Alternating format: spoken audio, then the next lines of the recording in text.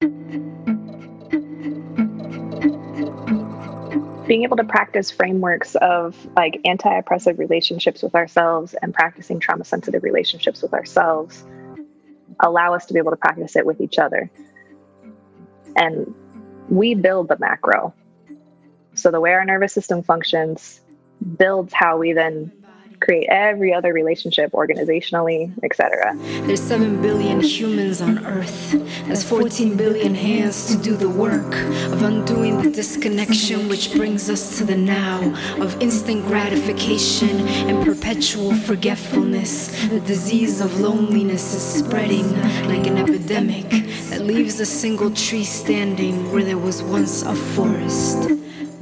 Hello and welcome to the Intentional Clinician Podcast. I'm your host, Paul Krause, licensed professional counselor. In today's episode, I'm going to be speaking with Morgan Vanderpool.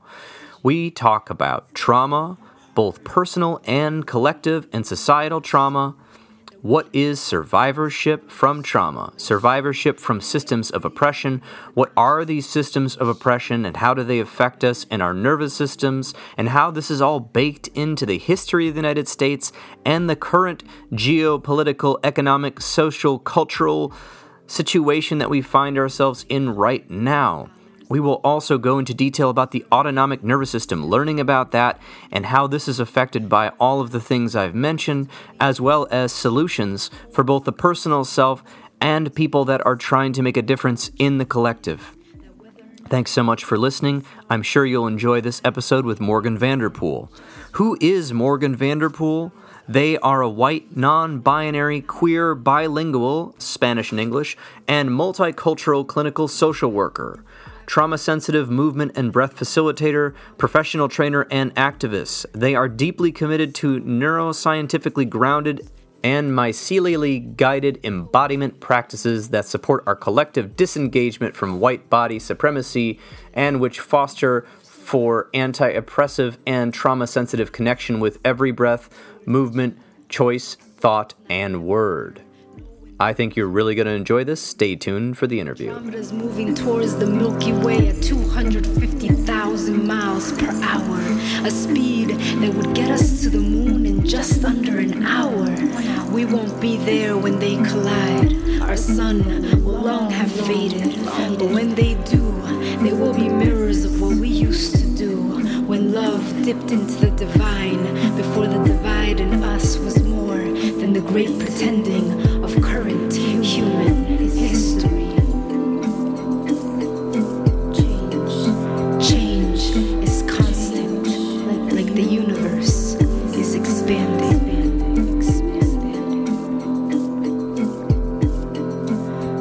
All right, Morgan Vanderpool, welcome to the Intentional Clinician Podcast. I'm so happy to have you on today.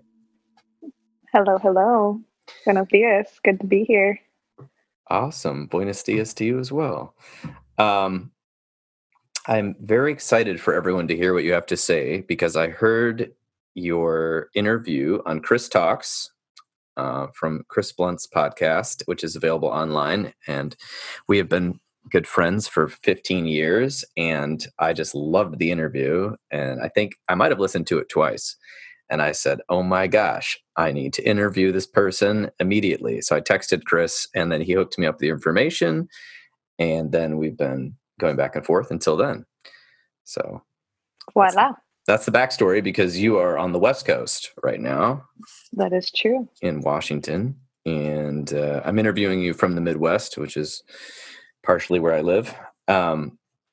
So I am excited to jump in here because your website is so full of information and it was just the way you speak and write is in this concise manner of taking lots of information and putting it together. And that's why I thought you'd be a fabulous guest. And people really want to know because I get a lot of questions and emails about trauma from this podcast.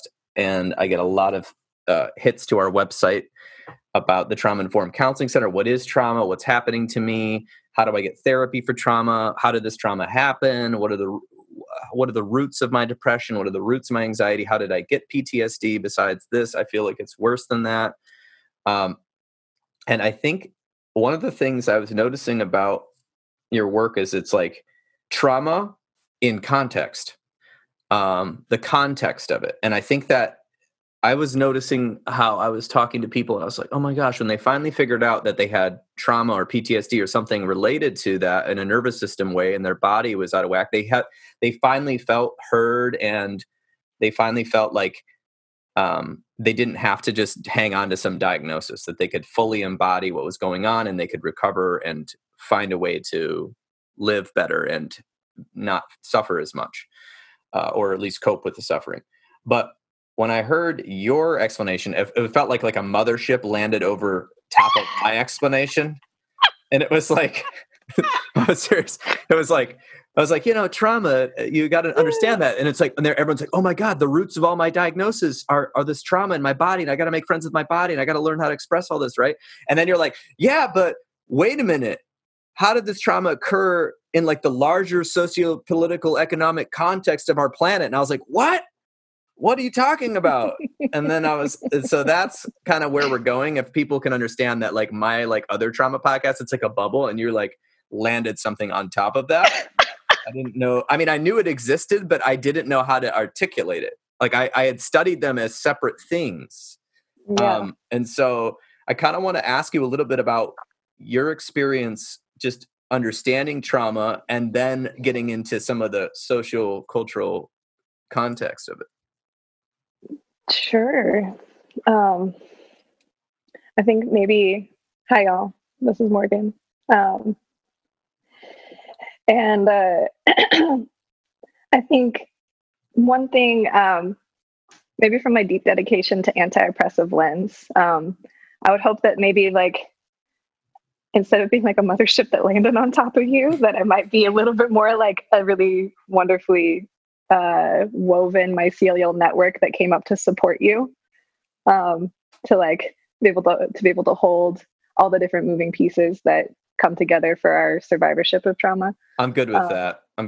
I just have an obsession with UFOs dating back to childhood, so we'll just go with that. I did get the boom feeling though that happens when you're like, whoa, what happens when I take into consideration the origins of things? Yes. So we're practicing telling an origin story, when creating more of an inclusive space for all the different layers of the ways that we've survived, the way that systems of oppression come to intersect with one another to create environments in which violence is ripe to happen. And so I'm trying to decide kind of a starting point. I guess maybe a little bit about how I arrived doing this work and kind of the lens that I use. Would that be helpful? Yeah, I think that would be great. Cool. So I have been keenly interested in always asking why questions throughout my entire life. Why do things happen? And I think that lens has, based off of the opportunity of having been able to grow up along the West Coast of the United States, become bilingual in Spanish and English at a pretty early age, and to live in places in which there was a very clear story of the impact of the ways that U.S. imperialism created systems of poverty and created systems of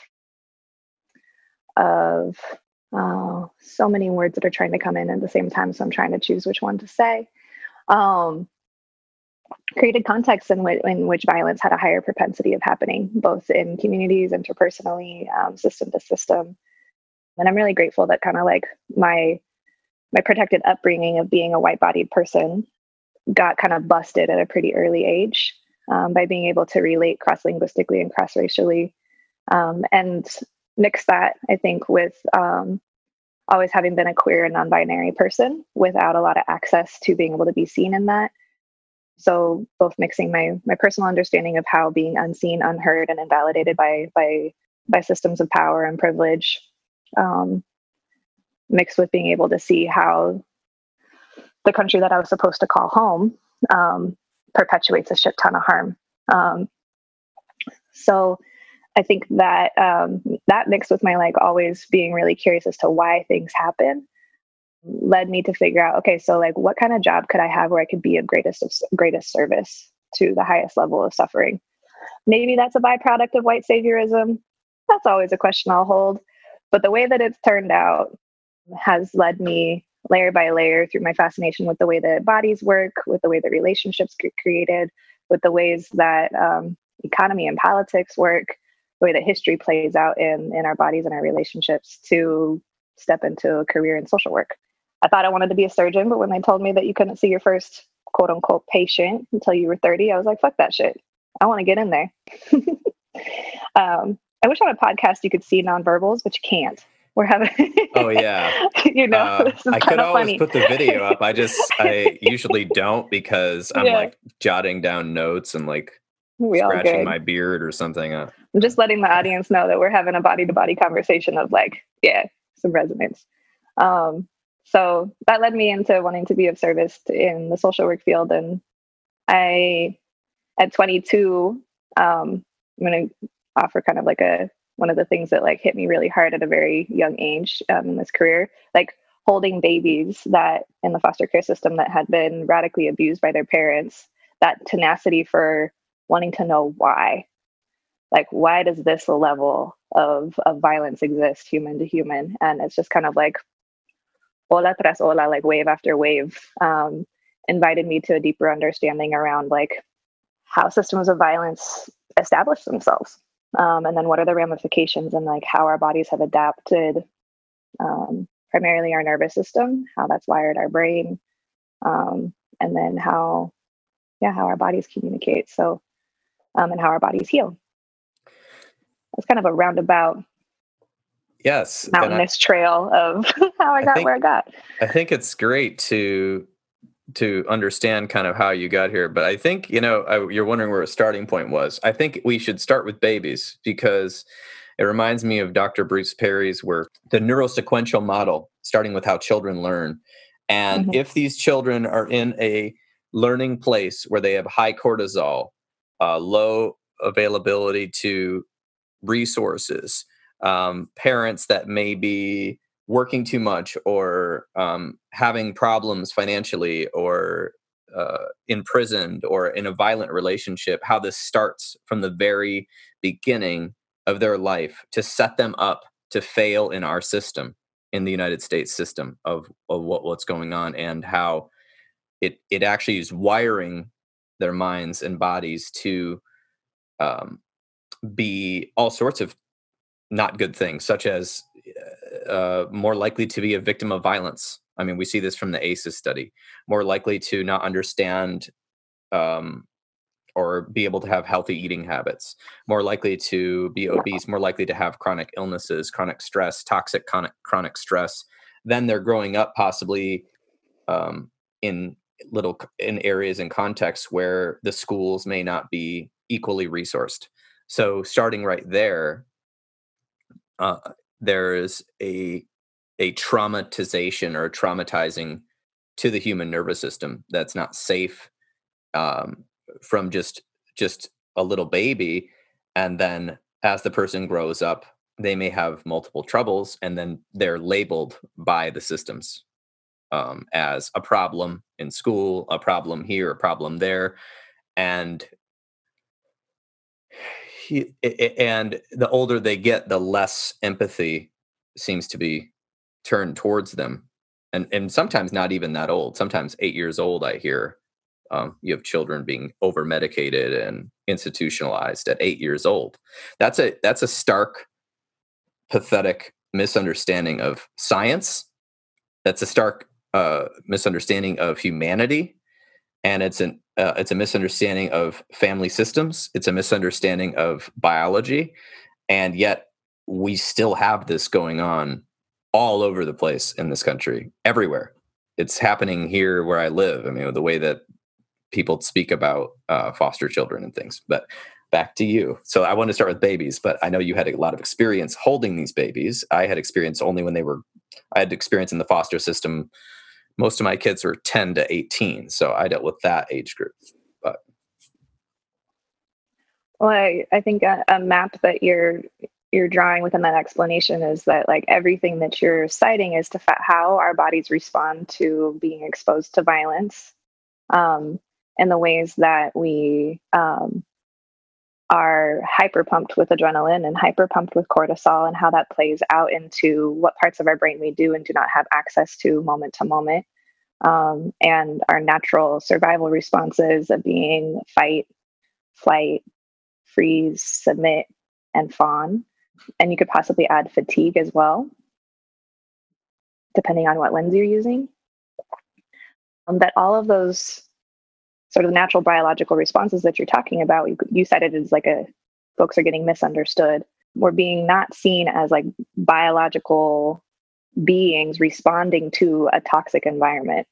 That toxic environment has been created by institutions of power that continue to replicate patterns of racism, patterns of designing cities and places to deny access to the resources that are necessary to be able to feel safe and feel connected. And so our bodies are responding to the realities of white body supremacy, of violent capitalism, of ongoing colonialism. Those are the systems that then perpetuate who gets incarcerated and who doesn't, who is given access to a job and who isn't. So our bodies are giving big old like alarm signals to say these systems are unjust, these systems are violent. But then because the way the systems interact, particularly like the way that the US is built off of this false perception of hyper-individualism and hyper-productivity, that if your body is somehow not complying with those rules, you are the problem.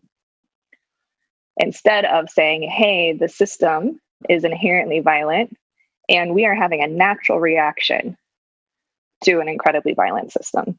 And right now, like systems of education, healthcare, public health, all of us that are like sort of like aiming to be of service for restoration, for health, for all of that kind of stuff, those of us that carry power within those systems, we are in a massive place to try to instigate a radical shift to putting the responsibility on those who have created the systems to be violent and no longer on the survivor of the system of violence.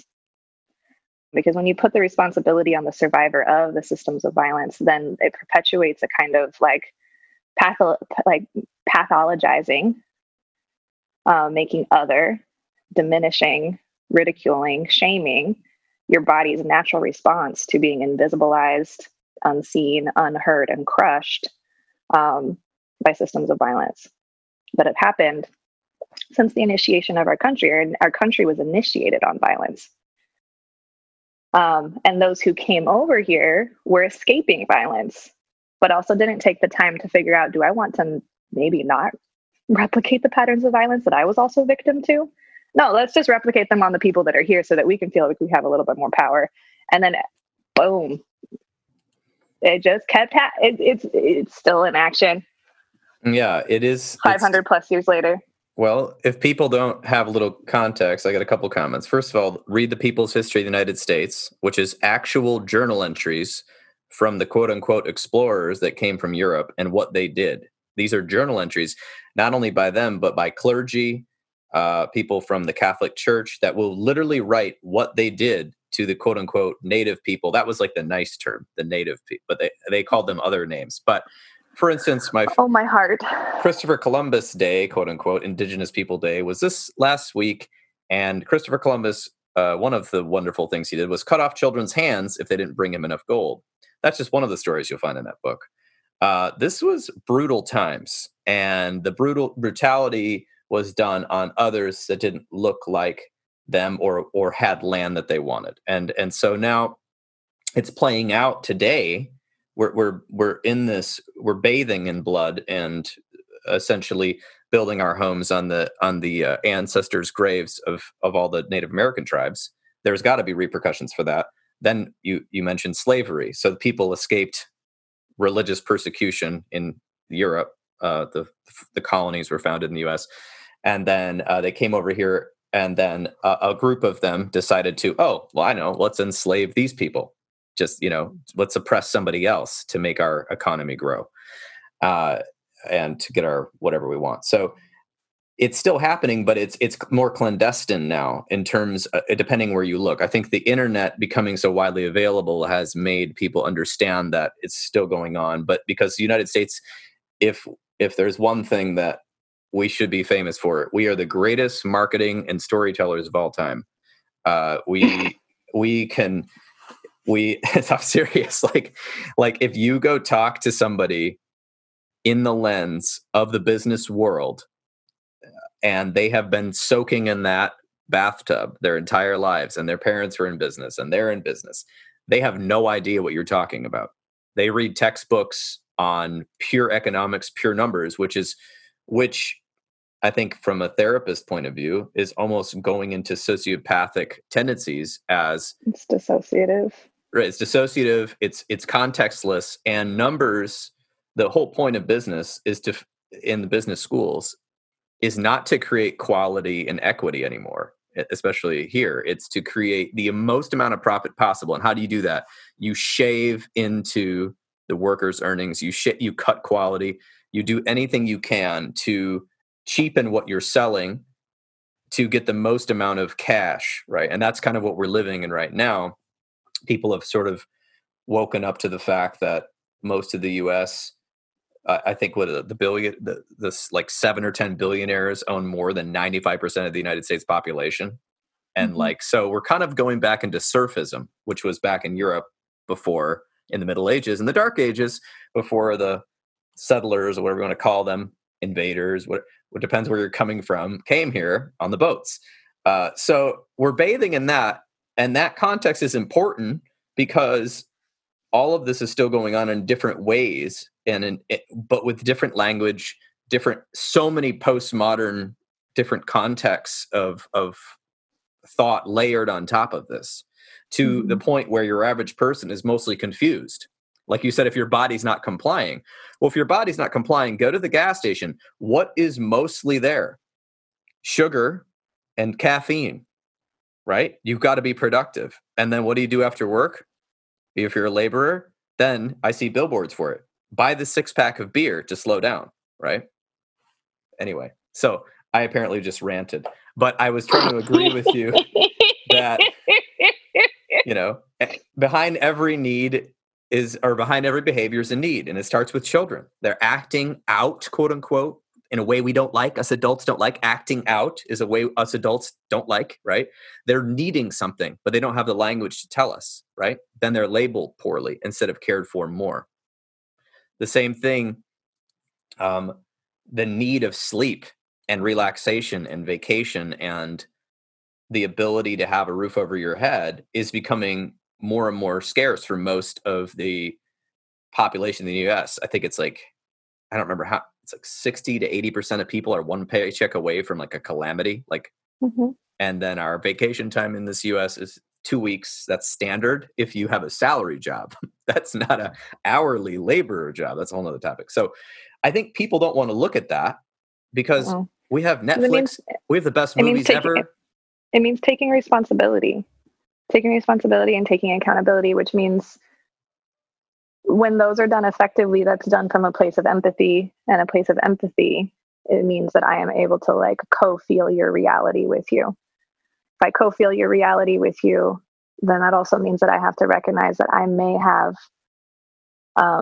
if I haven't been victimized by systems of oppression very readily, or I've like not let myself feel the ways in which I've been victimized by systems of oppression, I will then be hit with a wave of sensation that I have dissociated from in my own way of trying to get through the different ways in which capitalism and racism and transphobia, homophobia, sexism, misogyny play out on a day-to-day basis. Similarly to giving an invitation to folks to read the People's History of the United States. If I'm not mistaken, I feel like it's written by a white author. Also want to highlight voices of color here.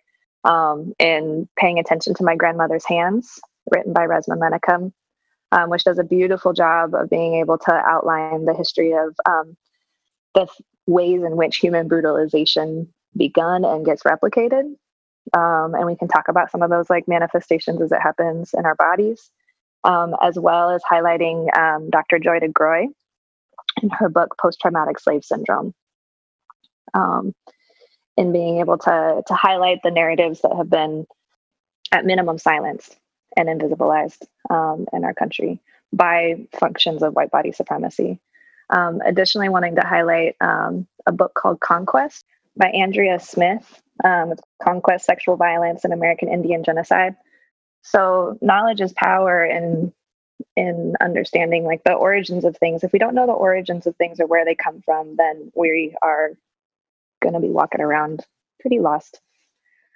And possibly repeating cycles on. Oh, very easily. Right. Repeating cycles. One of the most powerful things that we can do is be able to, for lack of a better word, like normalize survivorship.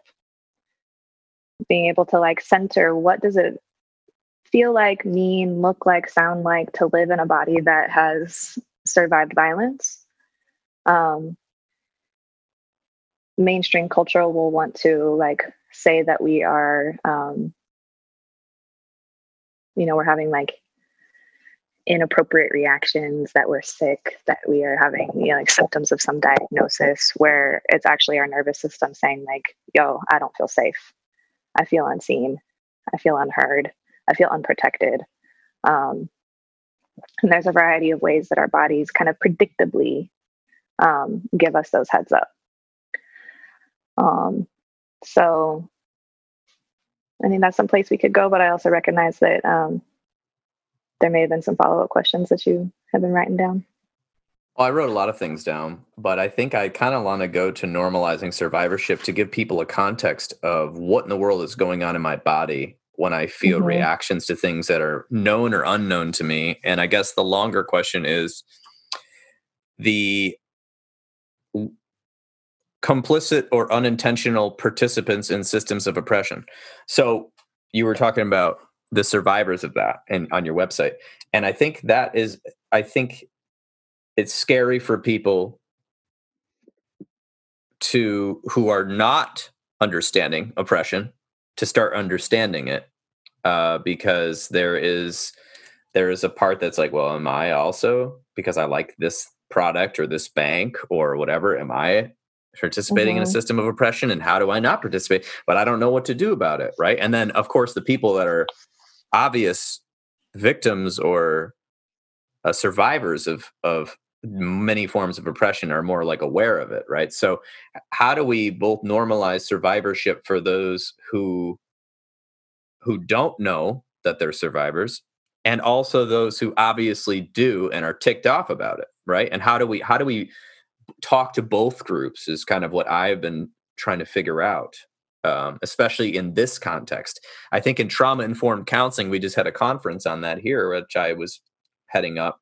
It was a lot easier to get people to understand that. And then we did separate presentations for different groups and different types. And of course, we did a whole presentation on the BIPOC community, done by the BIPOC community, about how the trauma affects them and how it affects them through all these different systems. But how do we do it for people that both know it, but all the people that have no idea that this is what's happening to them? They just feel lost, like you said. So that was kind of part of my question. How do we normalize survivorship in my tangential way? Yeah. So I think part of it is taking time to learn how our bodies work. Our bodies are set up really brilliantly to make sure that we can take our next breath. And we have a system called our autonomic nervous system that is a big kind of like core gear shifter, transmission, if you call it, maybe, to help us be able to navigate moments in which we have a felt sense of threat. It is a body-based system that is so automatic that, and it is built to be automatic, because if the autonomic nervous system needed to have a conversation with our brain to help us survive, we'd be dead. So it does things automatically based primarily off of body sensations, by our breath rate, by our heart rate. And so kind of commonly known percentages around like how much communication is verbal versus body to body. So it's about like 20% of the communication we'll have in a conversation is verbal, and about 80% is my body talking to your body. So all the time, our bodies are picking up on signals of my own breath rate, my own heart rate, your breath rate, your posturing, how close to you are me to me or not. We're also picking up on like changes in temperature in our body. We're picking up on sounds, smells, all of these things, and like the ways in which our bodies have figured out what is a threat and isn't is both based off of our lived experience in the body that we have right now, but as well as the epigenetic and genetic imprint from those who have come before us. So we have learned to figure out what is a threat and isn't based off of the information of our ancestors as well. So with normalizing survivorship, what it comes down to is being able to notice, first paying attention to our body, figuring out what are the signals that my body might give me that I feel a little bit off, or I might not feel, totally seen or heard or taken care of, and figuring out what is my relationship with my own survival responses. And so those like main survival responses are a fight response, a flee, fight, flight, or avoid response, depending on what word you want to use for it, a freeze response, a submit response, or a fawn response. And all of those are incredibly adaptive, that our bodies will pick up on our own internal signals and signals from the environment to choose which one is the most appropriate for me to get as far away from this felt sense of threat as possible. The tricky part is that those systems engage both from a measurable threat that I can like say I like smell a kind of food that my perpetrator used to cook often. My body is probably going to be like, whoo, I don't feel safe. That's too connected. Or somebody's coming at me down the street and their body's moving in a way that makes me realize like, I got to get out of the way. Or all of those are automatic and natural responses. The more subtle ways that they play out, though, in interpersonal relationships are the ones that we haven't necessarily normalized. And quite often, the ones that we talk about more frequently, like our fight and our flight response, are really only kind of like accessible to folks who have a body that's big enough to execute those two responses, or have a position of power in which we realize that like we won't be hurt by executing those two. So the latter three, I think, are a place that we as a collective of folks who are interested in providing space for healing to really, really normalize around like freeze, submit, and fawn. So freeze, we lock up, we can't speak, we feel like we can't take action. Our body might feel like cement. A submit response is where my body will soften and go along with the experience to make sure that I don't get harmed as much. So that may look like on a very concrete way where your body kind of softens in a car wreck or when you fall, as well as interpersonally, if I perceive that you have more power and you're trying to execute power over me, then I will follow along with you to make sure I can just like get through it. It happens quite often during sexual assault and other forms of interpersonal violence. And then fawning plays out in which if I perceive that I have less power in a situation, I might start to copy, emulate, or sort of, we'll say those two words. I was also thinking of acquiescing a little bit. Like, so somebody might be talking about some opinion that you don't agree with, but because of the power differential, you might go, oh yeah, okay, sounds good. I gotta go now. Like, and to normalize that that's a survival response that we're actually maybe not consciously choosing. Mm-hmm. We'll also not just acquiesce, but we'll copy. So in the same way that if I'm victimized by somebody, I may copy their behavior to then victimize others. Older children will do it in family systems. Managers will do it if there's an abusive boss above them. To the way that like, any system of power, this will kind of like happen down the chain. And I think people have to also understand in the autonomic nervous system, it's also quite automatic, meaning that these things are happening normally. Yes. What I've been learning from the new trauma research and the neurobiology coming out of UCLA and other places with Dan Siegel is that a lot of these things happen so quickly that then your brain has to make up a story as to why they happened later. which is why the trauma response in PTSD and other depression and anxiety post a traumatic event, a lot of people have made up a story that basically is an anger at self or the world, instead because it's too overwhelming and upsetting what happened, and so they have to make up a story which actually is a negative story normally about themselves, being like, I wasn't good enough, I should have done this, I could have done that, when in fact they were a victim of a crime or victim of a trauma, and they couldn't have done anything to prevent it.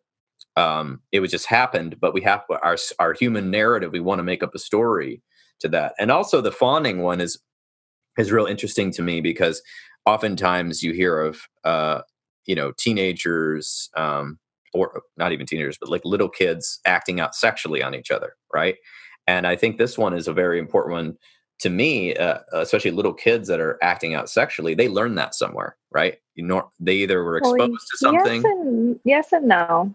Well, yeah, I mean, some people are just experimenting, I suppose. But what I mean is that a lot of kids, if something happened to them, they might repeat it, right? But then we're like blaming, I don't know, just something for like the under 7 age group, something like that. What are your thoughts on that? I guess it depends on the situation, but. Yeah, I think that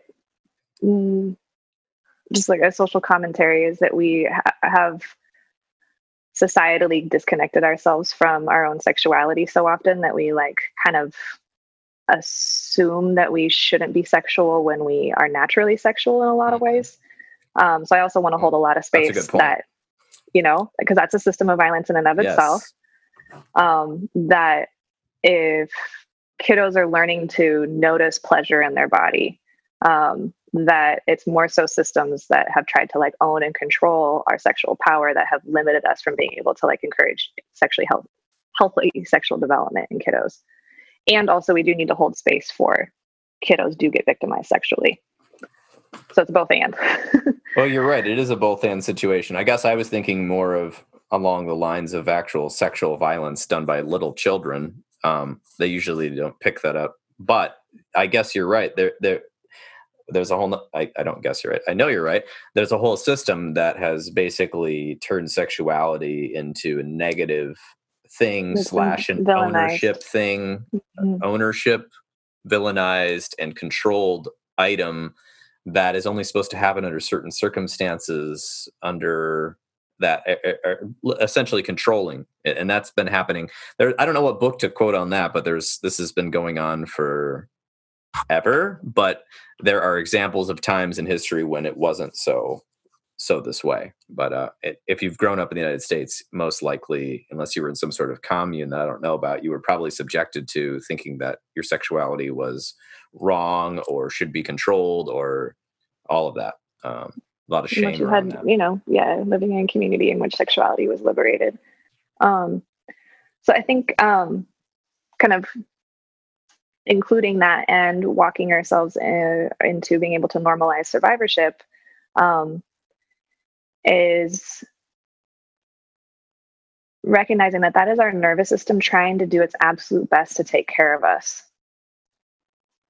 It's not a place that we choose. Like you said, it's completely automatic. And it is based off of the wisdom of picking up on both how our ancestors have figured out how to take care of things and also body to body in our lived experience in the body that we're in right now, how we've also been sort of like exposed to how do I take care of myself? How do I make sure that I take my next breath? So the tricky thing is, so there's the space to be able to honor for survivors of systems of oppression, survivors of interpersonal violence, and how those systems of oppression play out in our relationships, that those 5 survival responses are natural, adaptable forms of resilience. And also that we can create a lot of opportunities for like health and balance through being able to offer opportunities to be able to oscillate to the other branch of the autonomic nervous system, which is our parasympathetic branch, in which we have opportunities for rest, restoration, digestion, cellular longevity, immune system function. And the oscillation between those two happens almost on every breath. But it also takes a hell of a lot of practice. If for some reason we've grown up in environments and in relationships where we've been in flight, fight, freeze, submit, or fawn more often than not, we're going to have to work pretty hard to be able to create that balance. And that balance is created through every breath. Our breath is innervated along those two branches. If we breathe a breath pattern that we breathe during a moment of threat, our body will pop into flight, fight, freeze, or submit, or fawn. If we posture in a way, if we move our body in that way, we will also instigate that response.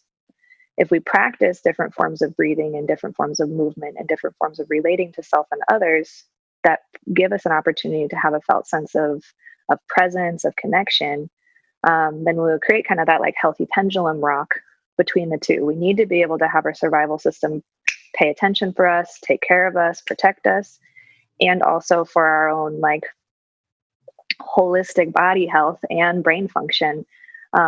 Need to offer ourselves as often as possible an opportunity to be able to connect to any singular millisecond, second, minute, hour of being able to have a felt sense of ease and connection and turn on our parasympathetic nervous system. And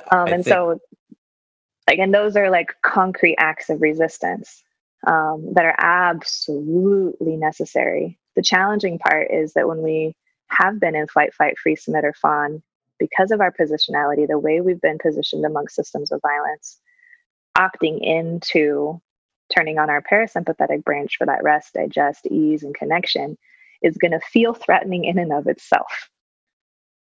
Because it's like, yo, this is new. Am I allowed to do this? Oh, wait, my ancestors might have gotten whipped, killed, incarcerated for like not complying, not fawning, not submitting to systems that were perpetrating against us. So what does it mean for me to like take a nap? The Nap Ministry is a really cool online platform to pay attention to. The Nap Ministry? Is that what it's called? Mm-hmm. Yeah. I love it. She's a powerful Black woman. And I'm forgetting her name right now because I have a hard time with proper nouns. That points to rest as an act of resistance, particularly for the Black community in the United States. Not as a fluff, but as a right, and so I think to follow up as well with your question around like, so that's a kind of a gist of being able to like normalize survivorship, get to know what survival responses your body has opted into to be able to take care of you. Create relationship with them of understanding of like, that was what my body could do to make sure that I could still be here. The other piece for folks who are more protected by systems of oppression. So the people that may not realize that they're involved in or complicit with, or because we won't go ahead.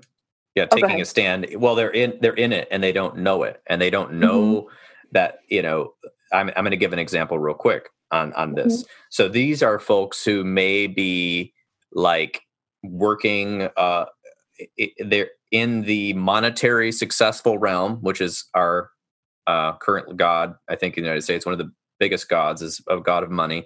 And if you're successful in that, you may have a lot of ill effects and ease going on beneath the surface of what was happening to you. So just a couple of stats here. As of 2016, now this has risen steadily. I couldn't find the recent numbers. 1 in 6 Americans is on a psychiatric drug for at least 6 to 12 months of the year.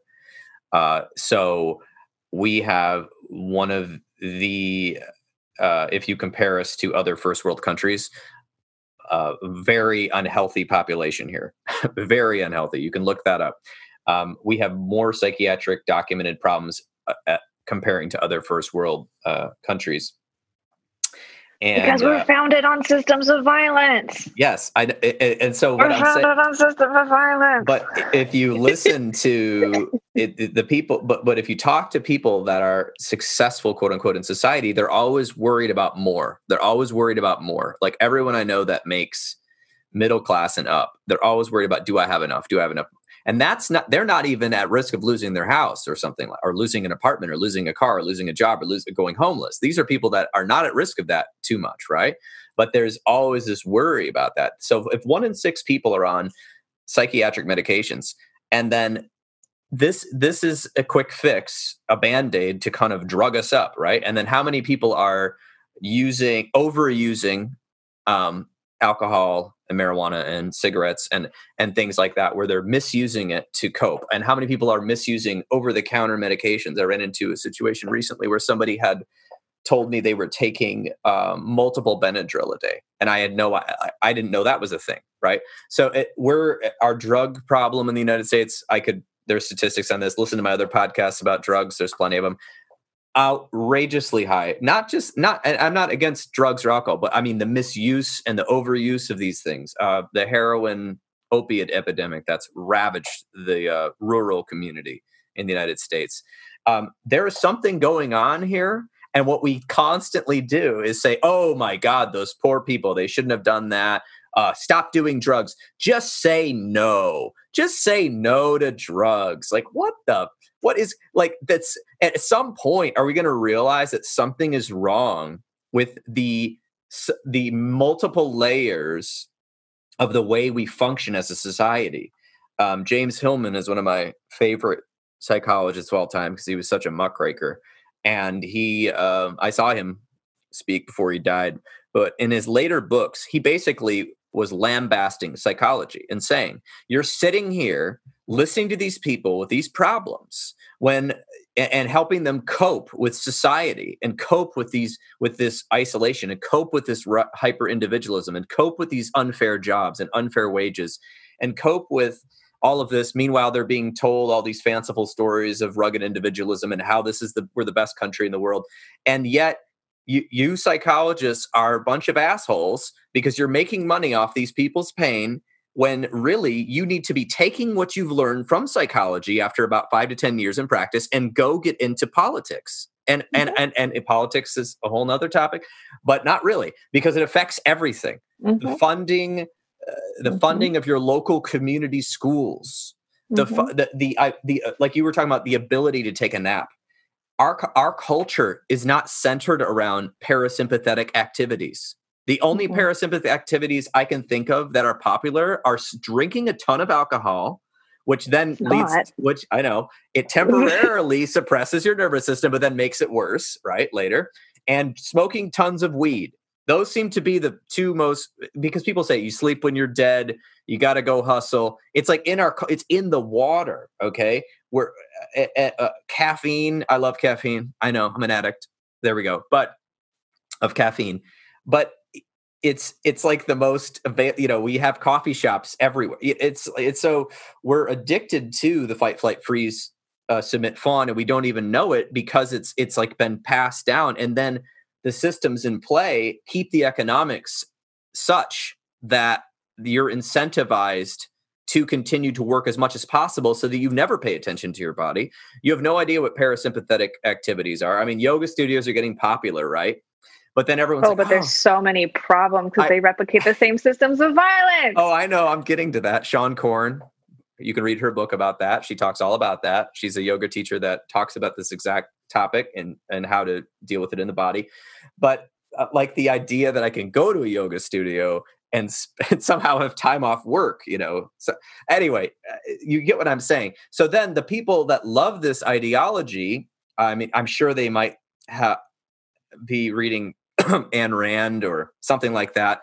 They glorify this, paint a picture of this, some sort of, it's like one of those timeshare people. Like, I feel like half the politicians right now are like, could be successful timeshare salespeople, because it's like this bullshit, right, that they're preaching. And then here's the problem. Then it self-perpetuates. And then what do? We blame the victim. And who do we blame right now? What's the flavor of the month? Currently, we're blaming people protesting against police violence. Let's blame those people. That's in the newspaper or the internet. And let's blame whoever else we can find that is suffering from the same system that you set up, right? So it's the ultimate gaslight, I guess.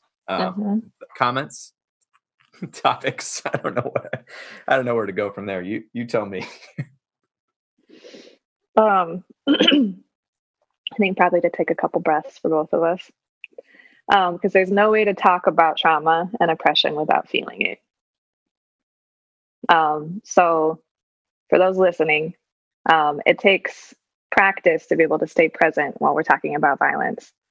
And when we are able to like stay pretty balanced between like a sensation of like rest and ease and connection while still being like, yo, there's something to like pay attention to, we'll be able to keep the kind of parts of our brain on that are necessary to be able to think about solutions. So for both of us in this conversation, I just wanted to kind of take a pause to be able to recognize that, like, based off of the things we're talking about, we're in our survival responses. So I think I was getting into fight. Oh yeah, your fists were up. I get a little passionate sometimes about this stuff. A few times a day. Keeps me up at night. So to like maybe return to for folks that are really interested in like beginning to pay attention or kind of getting shocked maybe by like, our country's built off of systems of violence. Like, what the fuck am I supposed to do? How does this relate with me? How might I say, in recognizing that because of my race and my physical ability and my educational level and my access to financial resources, like, wow, shit, I've been protected. Damn, I have been protected from all of these systems of violence that perpetuate modern day slavery through incarceration, that keep resources outside of like, how do I want to say it? Like, from being able to enter in the schools of my children. So when we're in that place where we're like, dang, I've been protected, we've typically from that place of protection been reassured that we're good people. That's another narrative that's within the United States, where like, you are good because you are not experiencing harm. You are bad if you are experiencing harm. So folks who've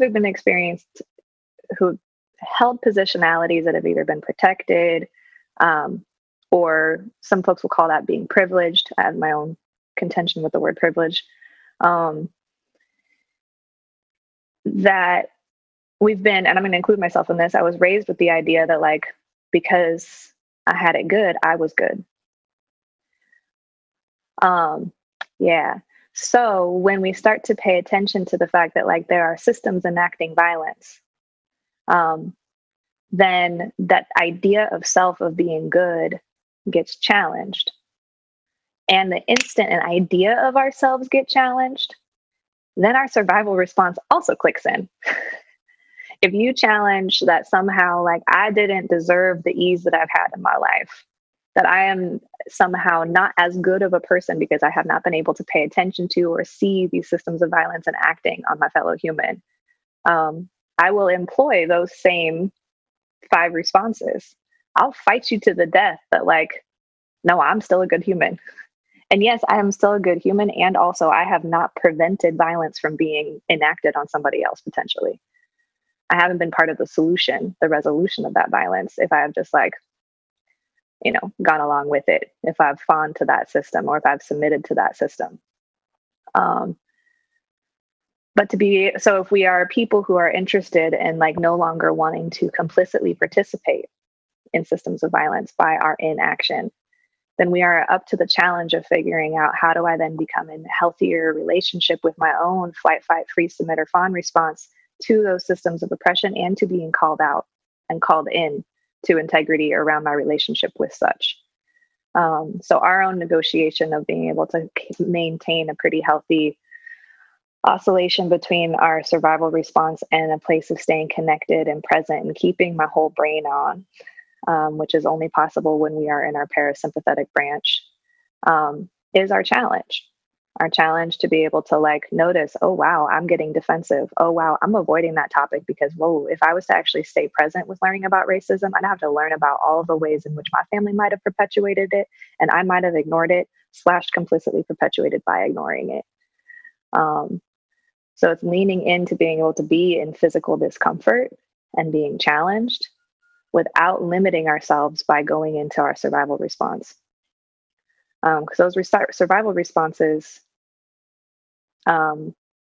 limit us from being able to access the most sophisticated parts of our brain, our prefrontal cortex in particular, our medial prefrontal cortex, which leads us into solution seeking, empathy, perspective taking, creativity, planning, and curiosity, all of those things that are necessary to create solutions and no longer perpetuate the patterns that our country was built off of. So that would be my place of encouragement. It all, both being able to normalize and hold space enough for the restoration of our nervous systems from having been a direct survivor of systems of oppression, and also having been one that might have been protected by and not paid attention to. The work's the same, stemming from being able to stay present enough in my body that I can lean into creating solutions and not tapping out. Yes, and I think that is part of, I've got 2 comments, probably more, but we'll just start with 2. I think that's a great thing for people to start with. And I think that does lead to the personal, because we were talking a lot about the macro environment and what we're swimming in here in the United States, and the context of what was taught to us in school, or most schools, I would say, versus what reality is. The reality is not this painted picture we were handed. Reality was much worse and terrible and complicated. And is right. I just meant the history, right? Our history classes are kind of a joke. They're propaganda classes, essentially. Quick comment: the United States is still leading the world per capita of incarcerated people, only second to Russia. What I mean is Russia's right behind us, so we're still winning. We're number 1 incarcerated people in the world here. You can look that up on the prison policy site. So that's telling us another thing, right? How we're handling, that's a whole nother pet peeve of mine. How do we handle people that have drug and alcohol addictions instead of putting them in prison? Is not rehab, right? It's not helping them rehabilitate, get back to society. How do we handle people that have gotten in trouble for doing something? How do we shape society to be a place in which folks can be in? 2 things, I think. In being able to normalize survivorship and how our nervous system functions, we will turn towards engaging with actions and substances that give us a kickback that we can feel, that we can have some sort of impact around, I can change the sensations in my body. So if I hold an identity that is consistently under risk for the way that I am, my body will consistently be in my survival responses. I will consistently be rocking adrenaline and cortisol, which tends to accelerate my body and overly fatigue my body, create a lot of muscle tension. Those 2 neurochemicals are at the base for all of the chronic diseases that our country's trying to figure out, quote unquote, how to solve. So those are our main route towards wellness, is being able to notice that within my own body, I have agency to be able to have some sort of impact, that I can change how I can feel. Because we will lean towards using substances to get that kickback instead of being able to do it within ourselves and do it within our relationships. It's a way of maybe gaining control back. And gaining a sense of agency. If we don't know any other way of doing it, because I don't think, I know I wasn't taught any sort of progressive muscle relaxation, breathing techniques, nature bathing, whatever, until, weirdly enough, when I was 17, our high school theater teacher started teaching us this stuff. And I was like, what is this? I feel so good. Just doing this weird visualization of breathing for half an hour. And I remember my friend, we all were laying on the floor of the theater, the theater room or whatever. And I remember my friend fell asleep and I was like, what is this? And that helped me start getting into meditation, blah, blah, blah. It's a whole nother story. But what the hell? I mean, and I didn't come from, I came from, I was pretty protected in some ways because of who I am and what I look like. But people don't know. So what's the quickest fix if you feel bad? You do drugs, alcohol, substances, caffeine, sugar, all of it, which leads to inflammation, which leads to accelerated cortisol levels and the other one, I can't remember, adrenaline, right? Yeah. And then this leads to chronic illness. I mean, it's just right there. So I want to lead it back to you, but I think you were starting to shepherd us towards the personal story, which I have a few comments on because I accidentally went back to the macro with the prison comment. So being able to practice frameworks of anti-oppressive relationships with ourselves and practicing trauma-sensitive relationships with ourselves allow us to be able to practice it with each other. And we build the macro. So the way our nervous system functions builds how we then create every other relationship organizationally, etc. So being able to notice how my body's feeling, how I'm breathing, and practice making choices moment to moment and noticing how those choices then feel. Oh, wow, if I shift my breath like this, or if I stretch my body like that, or if I go for this kind of walk, or if I ask for a hug, or if I'm like moving in this way, I start to notice that my choices have an impact on my own sensations, that I have agency over that I can change my neurophysiology. And the more often we do that at a consistent pace and in a consistent way, we'll begin to make choices that offer us opportunities to be able to feel that way, rather than just kind of like going along with our survival responses and tolerating.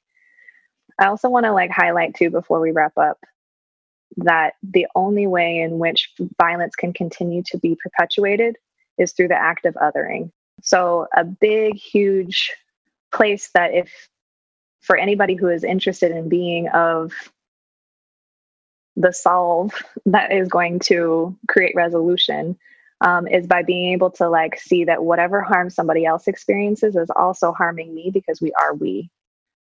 It is not just those people, that person. The more you separate yourself from somebody who is experiencing harm, the more you'll be able to tolerate that they can experience it, but it's not happening to you. So really purposely doing whatever we can to no longer other. Because the instant we other, we can disassociate from somebody else's pain. We can disassociate from a system that's causing pain. And I would go even so far as to say that my biggest point I try to hold myself accountable to, and other people that are trying to make change, is that we cannot other the people that are creating and upholding the systems of violence. Because I hear it becomes this us versus them stuff, and they're evil. And Carl Jung said most people never really encounter pure evil. There's it's out there, right? But normally it's coming from some complexes. It's coming from opportunity. It's coming from power and unchecked power. It's coming from a narrative in the person's head that they actually think that they're doing the right thing, that they're actually helping, and that the people that are protesting against them or arguing with them are actually wrong. They think this. Now, they could be, completely delusional. I don't know, but I do think everything's on a sliding scale, including narcissism and including whatever, so even people perpetuating violence, we have to be able to look at their human story and how did they get this way? What system and what accountability do they have? But what accountability do the people that taught them this also have? And then how are we accountable for that as well? And so if you're going to make change, we have to go beyond. The systems are oppressive because systems are always self-perpetuating. The system once a system's created, the system's sole purpose is to survive, just like a human, right? These systems we have are concerned with their survival. I mean, I'm talking very macro again, darn it. Okay, but we can't other the whole system, and we can't other the people in the system. We have to hear their stories, and then we have to be able to reach out to them somehow to make a connection. Because if they're in a position of power and I'm not, if I can connect with a person in power, I could, by changing a slight bit of their mind about something, that could change the world faster than me screaming at them and tweeting at them all day about how stupid they are. That's not going to change anyone's mind. So, because that'll lead us to stay in our survival responses defending self. That's correct. That means that we're only operating from our base brain. And we're not actually operating from a place in our brain that allows us to know that we exist, thus I can know you exist. That gives me access to like clear verbalization of my truth. And that gives me access to be able to think about things from multiple angles to be able to find a mutually agreed, like available solution. It is the hardest, I think, and most valuable thing that we can do is to be able to stay present during discomfort and pain. because all of this leaning into creating change within systems of oppression and violence means that we will need to be feeling them to then know how to heal them. And that takes a lot of neurological tolerance and capacity and like building up strength to stay tuned and toned within our nervous system for connection. Which is very difficult. I want to point this out real quick for the personal story. Something you said a while ago was why people haven't figured out that they were in this system of white body supremacy and all of the things that happen in the United States. And one of the things I was thinking about, the reason that a lot of people haven't figured this out is because they haven't gone into their personal story. Their personal story of their family and what happened with them is undiscovered and possibly causing them angst, fight, flight, freeze response. An easy example is somebody who has parents, they have a strained relationship. Perhaps they came from a wealthy family. They didn't have to want for material goods, but they have this strained relationship that's undiscovered and undealt with, right? And that's affecting their nervous system. And that plagues them, and they don't deal with that. And then to even ask them to go to the larger level and look at this bigger system and can you make a change with the position you're in is like daunting, because they still haven't figured out what's going on with them and their own family relationship that's strained. And so like you're talking about these practices will naturally bring you into that solving state of mind where you're able to connect with others. And those practices can also help you on the personal micro level as well. Mm-hmm. And obviously, anything you can do to have more knowledge and to figure out what your relationship is to your own story first, and then noticing how that's in the greater story. Mm-hmm. I think that was a barrier I noticed with people that I'd talked to that had no idea about anything we've talked about in this entire podcast. I noticed that their origin story of their own personal life was somewhat unquestioned and undealt with. Disassociated from their own pain. Yes, exactly. So, and then their pain secretly, this is my theory for some of them that I was talking to, they blame themselves for their pain secretly. Mm-hmm. And they had to dissociate from that by other means. So, because unfortunately we don't get our whole brains when we're born. Like, come on, it takes fucking 25 years and so much happens. And the way we integrate it is that if we feel like shit, we're shitty. Yes. The brain is not done developing till age 25. Yep. So, and at the same time, I think some of the ways in which we've been encouraged to navigate healing our own story do keep us kind of stuck. And so I think there's like a yes, and I need to be able to practice noticing what my body feels like in relationship to me. And I need to practice noticing what my body feels like in relationship to other folks. And if I notice that I'm disconnecting, how did I learn how to disconnect? And then how can I teach myself to connect and connect myself to the influence that I have within my environment? And I know that we could talk about this for hours, because I do. I lead trainings that go from like 20 to 40 hours in length. So I know that I have longevity in this conversation.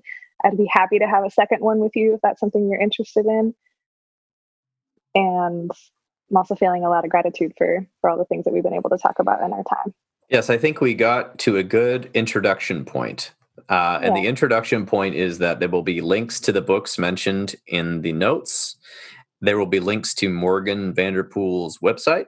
And on your website, you offer a lot of things for people that aren't just near where you live. You're offering trainings, I saw. Can you tell us a little bit about what you got to offer before we...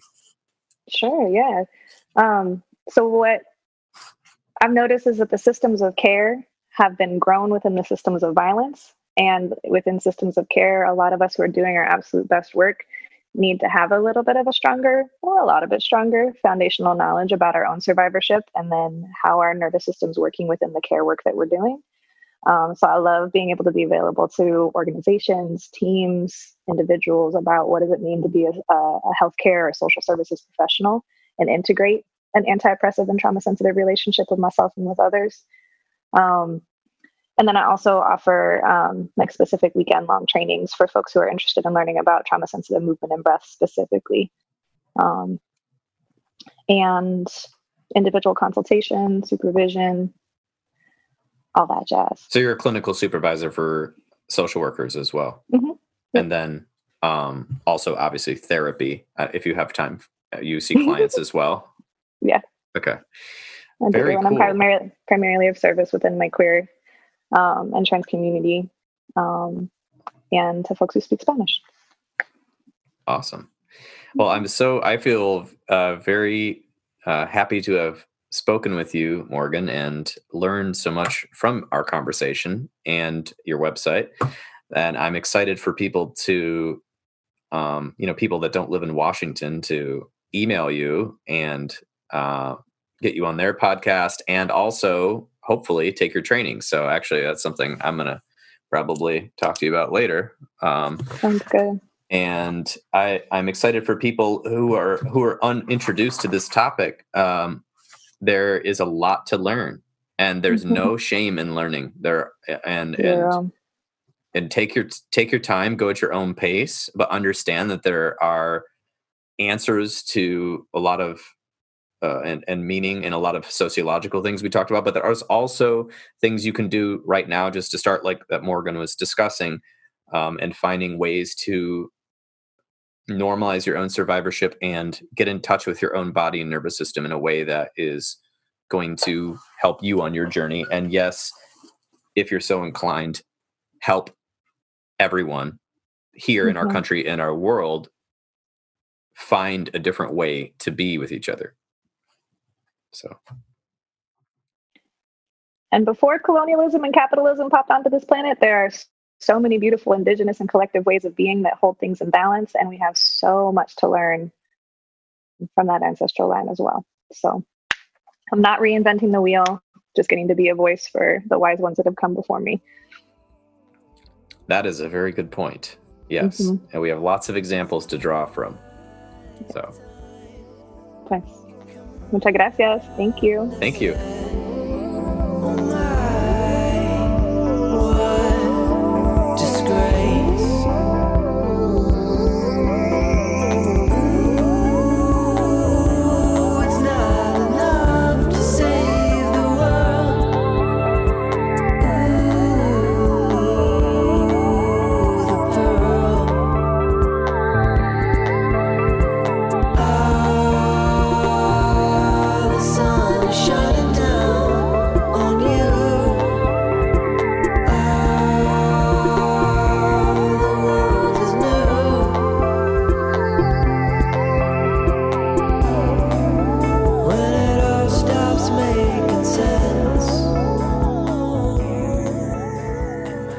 And there you have it.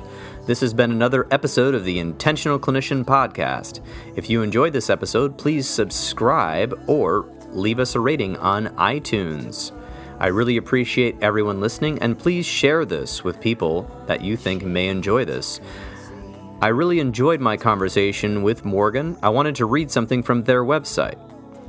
They said, "This space is created for the badass survivors of and complicit/unintentional participants in systems of oppression. For all of us desiring to create restoration for the impacts of complex trauma, we are here collectively. Identify the root causes of trauma and oppression. Unwire our relationship with white body supremacy and interlocking systems of oppression. Recode an anti-oppressive and sustainably healthful relationship with our nervous systems." They go on to say a lot of other things, but they will mix together the essentials of epigenetics, neuroscience, breathwork, body-based movement, restorative justice, and ecosystemic understandings to redesign our nervous systems. This helps us to establish the restorative and anti-oppressive connections. And when one can't breathe, we all can't breathe. There's a lot more to be said on their website. There was a little part I liked here, which was to effectively engage the 85% body-to-brain communication. It's our collective responsibility to learn the layered and intersectional impacts of complex trauma on our bodies, nervous systems, brain functions, and relationships, which most of our educational and professional training leave out. And I can vouch for that, as I've talked a lot about. I didn't even hardly learn about trauma in my training, let alone how it connects to the larger world. When we center the body in trauma restoration work, we gain access to 85% of our power to heal and to 85% of the conversation guiding our moment-to-moment survivorship experience of interlocking systems of oppression. Gratefully, by keeping nervous system work at the center of anti-oppressive work, we can distill our focus to the functionality of 5 survival responses, offering unprecedented simplicity and efficacy in creating the foundation for anti-oppressive work. And I think they made a very good point. Even in the interview, I got a little fired up into my fight complex, and I had to kind of calm down and take their lead, as they appeared quite grounded the entire time. Not sure they were, but from what I could see in the video, they were, and it was very helpful to me. So that makes me think, if you're an organization or individual, there are trainings that Morgan will offer online, obviously in person when we can. So check out their website. If you are looking for an EMDRIA consultant, I'm finally starting my EMDRIA consulting group for EMDR therapy in January of 2021. For details, check out www.healthforlifegr.com or counselingsupervisorgr.com. And now for the disclaimer. The recording you just listened to consists of the personal opinions of Paul Krauss and the guests that they interviewed, and while these opinions are based upon literature they have read, their experience in life, and the field that they work in, they should not be viewed as the definitive opinions on this or any subject. Listening to this podcast is not a substitute for treatment. If you are in a crisis, please call 911 or the National Suicide Prevention Line at 1-800-273-8255. Are you a young person of color feeling down, stressed, or overwhelmed? Text Steve, that's STEVE, to 741-741, and a live, trained crisis counselor will respond.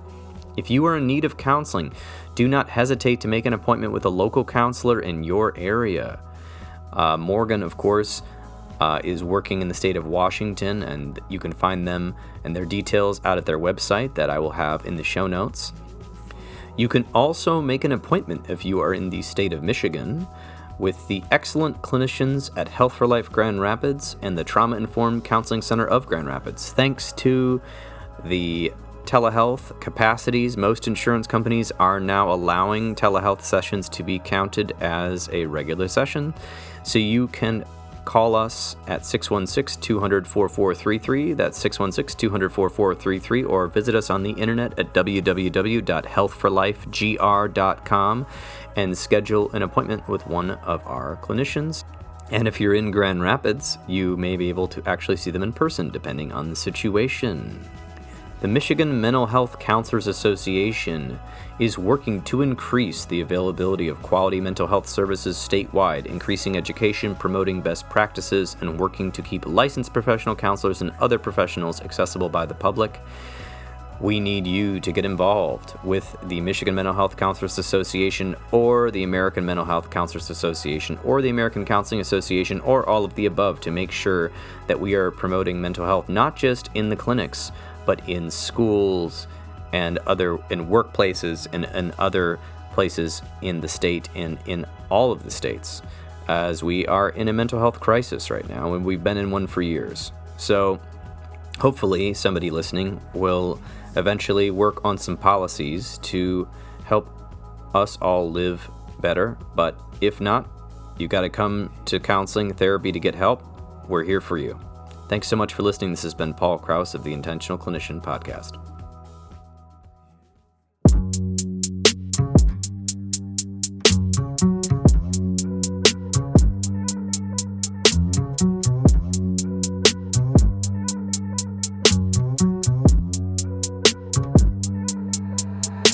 I got angels running away, I got demons hunting me.